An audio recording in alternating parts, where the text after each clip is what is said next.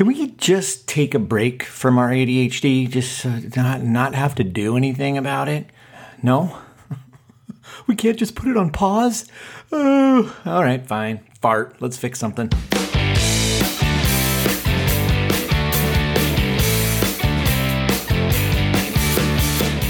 You are listening to ADHD Big Brother, the podcast for adults struggling with their ADHD and comorbid depression symptoms. Yeah. I'm your host, Russ Jones, author of Descending to the Top, believer that you can actually have a smile in your life despite this diagnosis. So let's make some sense out of this struggle. Let's learn some stuff. Let's laugh at some stuff. Ladies and gentlemen, here's some stuff.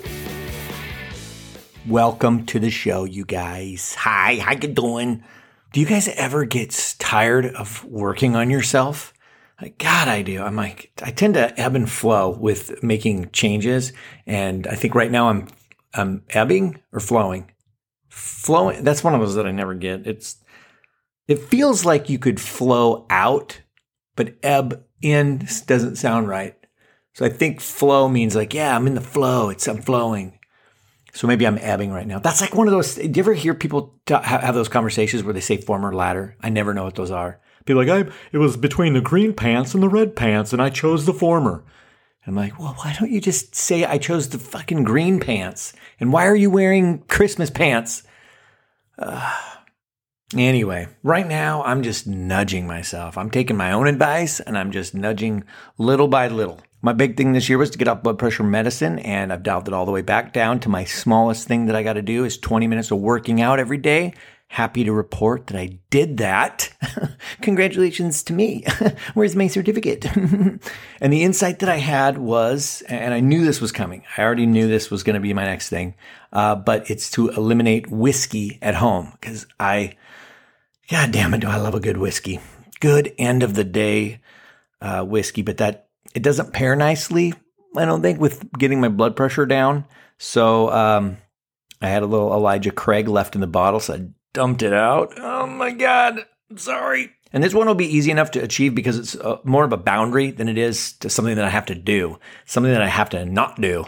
And it's always easier for me to not do a thing. Unless we're talking about addictions and then quitting smoking, that was a big pain in the ass. But for the most part, setting up a boundary, for instance, in this one, my rule is that I just do not buy any alcohol for the house. If I'm out socializing, maybe I'll grab a drink. But when I'm here, I do not keep alcohol. So that should be easy enough to do. So here's what ends up really sucking for those of us with ADHD. We always seem to have like this laundry list of things that we need to fix or we feel that we need to fix.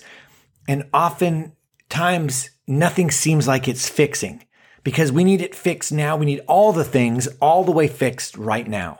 And I think the best way to explain this is the Rubik's Cube example. And I cannot remember if I've done this example before. I don't have it in me to play back the last 69 episodes to see if I did or not. If you are a person that's heard it, feel free to email me and be like, dude, you're repeating yourself. Fine, I accept that. I'm totally fine with that. But hey, it's always good to hear something multiple times, and that way it sticks. So the Rubik's Cube example. If you don't know what a Rubik's Cube is, just Google it real quick and then come back. Welcome back. Hi. This is how I envision a lot of us like trying to achieve shit with ADHD. Our lives are like a jumbled up Rubik's Cube. Like all the sides are all filled with different various colors. It's chaotic. It's all messed up. And generally you kind of focus when you're solving a Rubik's Cube generally on trying to solve one side, get all the colors to match up. So let's like say we're working on the blue side and you start working on it and then eventually you have the blue side, but all the other sides are still messed up. So then you move on and you start working on the yellow side. But while you're working on the yellow side, the blue side messes up. And so now it's impossible. You're always throwing something out of balance. That's a great metaphor for our ADHD. We focus on one thing and then the rest of our life falls apart. Now, were you aware that there are algorithms that you can follow to solve a Rubik's Cube? You don't even have to know what you're doing. I didn't know that there was algorithms until I spent a weekend with a buddy of mine from back home. This was a number of years ago. And he showed me how to solve a Rubik's Cube, printed out the algorithms, and then I just practiced all weekend long. That was my hyper focus. And great party trick, right? Now I can solve a Rubik's Cube whenever I want. But it's all algorithms. And what's interesting is that I don't have a clue what I'm doing. I only know that I have to move this one side this one specific way, and then it goes to another side another specific way for a specific number of times, and then I switch to a different algorithm, and then I follow that. The cube is still chaotic throughout the whole process, but you definitely see incremental changes as you're going along. And you never have more than one side completely matching until the very end when they all come together. But never in a single move of a Rubik's Cube, of solving the Rubik's Cube, does it seem like things are being solved. And almost every turn of the cube, it almost seems like things are getting worse. And I'm talking about specifically just one turn of a Rubik's Cube. It's inconsequential. It feels ridiculous. It feels like it has no weight. It feels like it's doing nothing. And usually it's actually moving the cube out of balance. It's moving it away. I relate this to our journey because we're doing these small things to make changes in our lives. And in and of themselves, they're not making any huge dents. And often because we don't enjoy the work, it seems like life is getting worse because I'm torturing myself doing this fucking thing that sucks. For what? I'm not seeing anything. But over time, as we repeat this algorithm, that's when the changes start to reveal themselves and you start realizing the benefits of the shit work.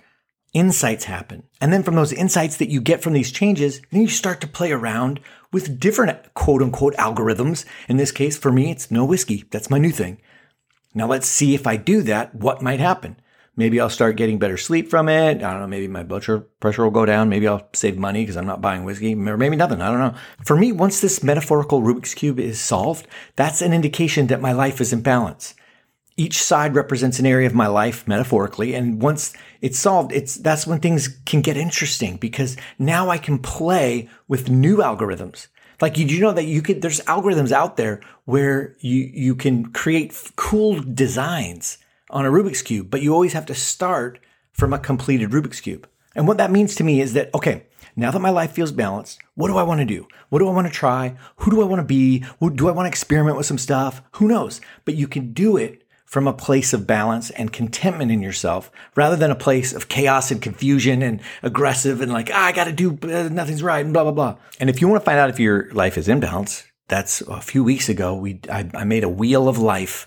And I'll put the link in the show notes if you want to get it. It's a worksheet that you follow the worksheet and in the end, you'll see what areas of your life are out of balance. It's great. But as we look at living a life with ADHD, sometimes this constant need to make changes because, there's so much that we keep fucking up on. There's too much we've let slip away or it's moved off of our radar. That can become daunting and it's too much. It's too much failure. It's too much not getting our shit together. And it's too much of our ship being out of balance. When that's the case for me, and at this point, you guys should probably know what's coming here. It's, he's going to say, be cool with yourself. I just know it. It's to be cool with yourself. See, I told you. I should write a book called Be Cool with Yourself. That's at the core of all of this. Or be gentle with yourself. It supersedes all ADHD advice. And I'm saying that specifically for those of us that might find ourselves easily dropped into a depressive episode. My feeling for me is I don't want to have another depressive episode. There's too much self-criticism, self-loathing sinks us into that drain big time. So my frontline defense on all that is to be cool with myself. Oh, well, that's a beautiful mantra. Oh, well, that we should all try that sometimes. You missed your workout today. Oh, well. You don't need to add anything to the tail end of that. You don't need to add, I'll get back to it tomorrow. Or, hey, that happens to the best of us. We don't have to try to convince ourselves of something. You missed your workout. Oh, well, that does it. And it quickly moves us on to the next thing.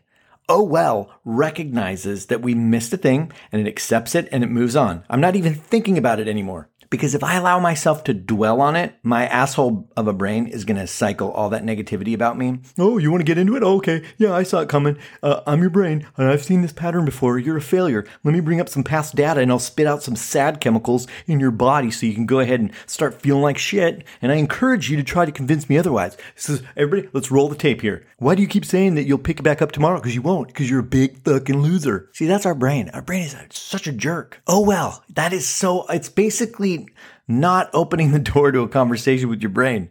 And then between you and me, and we'll leave the brain out of this conversation, later in the day when I plan my tomorrow, because I have the ADHD skill intact where I plan my day in advance. During that planning session, that's when I proactively have the conversation. I missed my workout today. When is a good time to work out tomorrow? Or what can I do to ensure that I work out? These are positively phrased questions. My brain won't see it coming and it has to answer. That's its job. It has to do its goddamn job right. So don't open it up for an argument. Why did I miss my workout? Brain has the answer. Okay, it's because you're a lazy, loafy loser. Okay, well, how about, hey, what can I do to ensure that I work out tomorrow? The brain will connect you to why you didn't. It wasn't scheduled. There was too much tension, too big of a hurdle, couldn't get started. And then I think, okay, well, what ADHD skills can I practice here? And then that's what I take into my tomorrow. It's much more positive that way. Now, keep in mind that whole oh well business. This is you and your brain. This is, if your boss tells you that you screwed up, oh well, that's probably not going to fly. Don't do that. Or you show up 30 minutes late to meet with your friends and they're all frustrated and they're like, you're late, Russ. Oh, well, that's a friend killer. Don't do This is between you and your brain. And guys, please know I'm not a therapist. I mean, I am currently getting 103% in my psychology class in college. It's kind of a big deal. I'm basically doing extra credit and I don't need to. But the shit I share, this is what I do. This is how I stay ahead of my own potential depressive episode. I don't like them.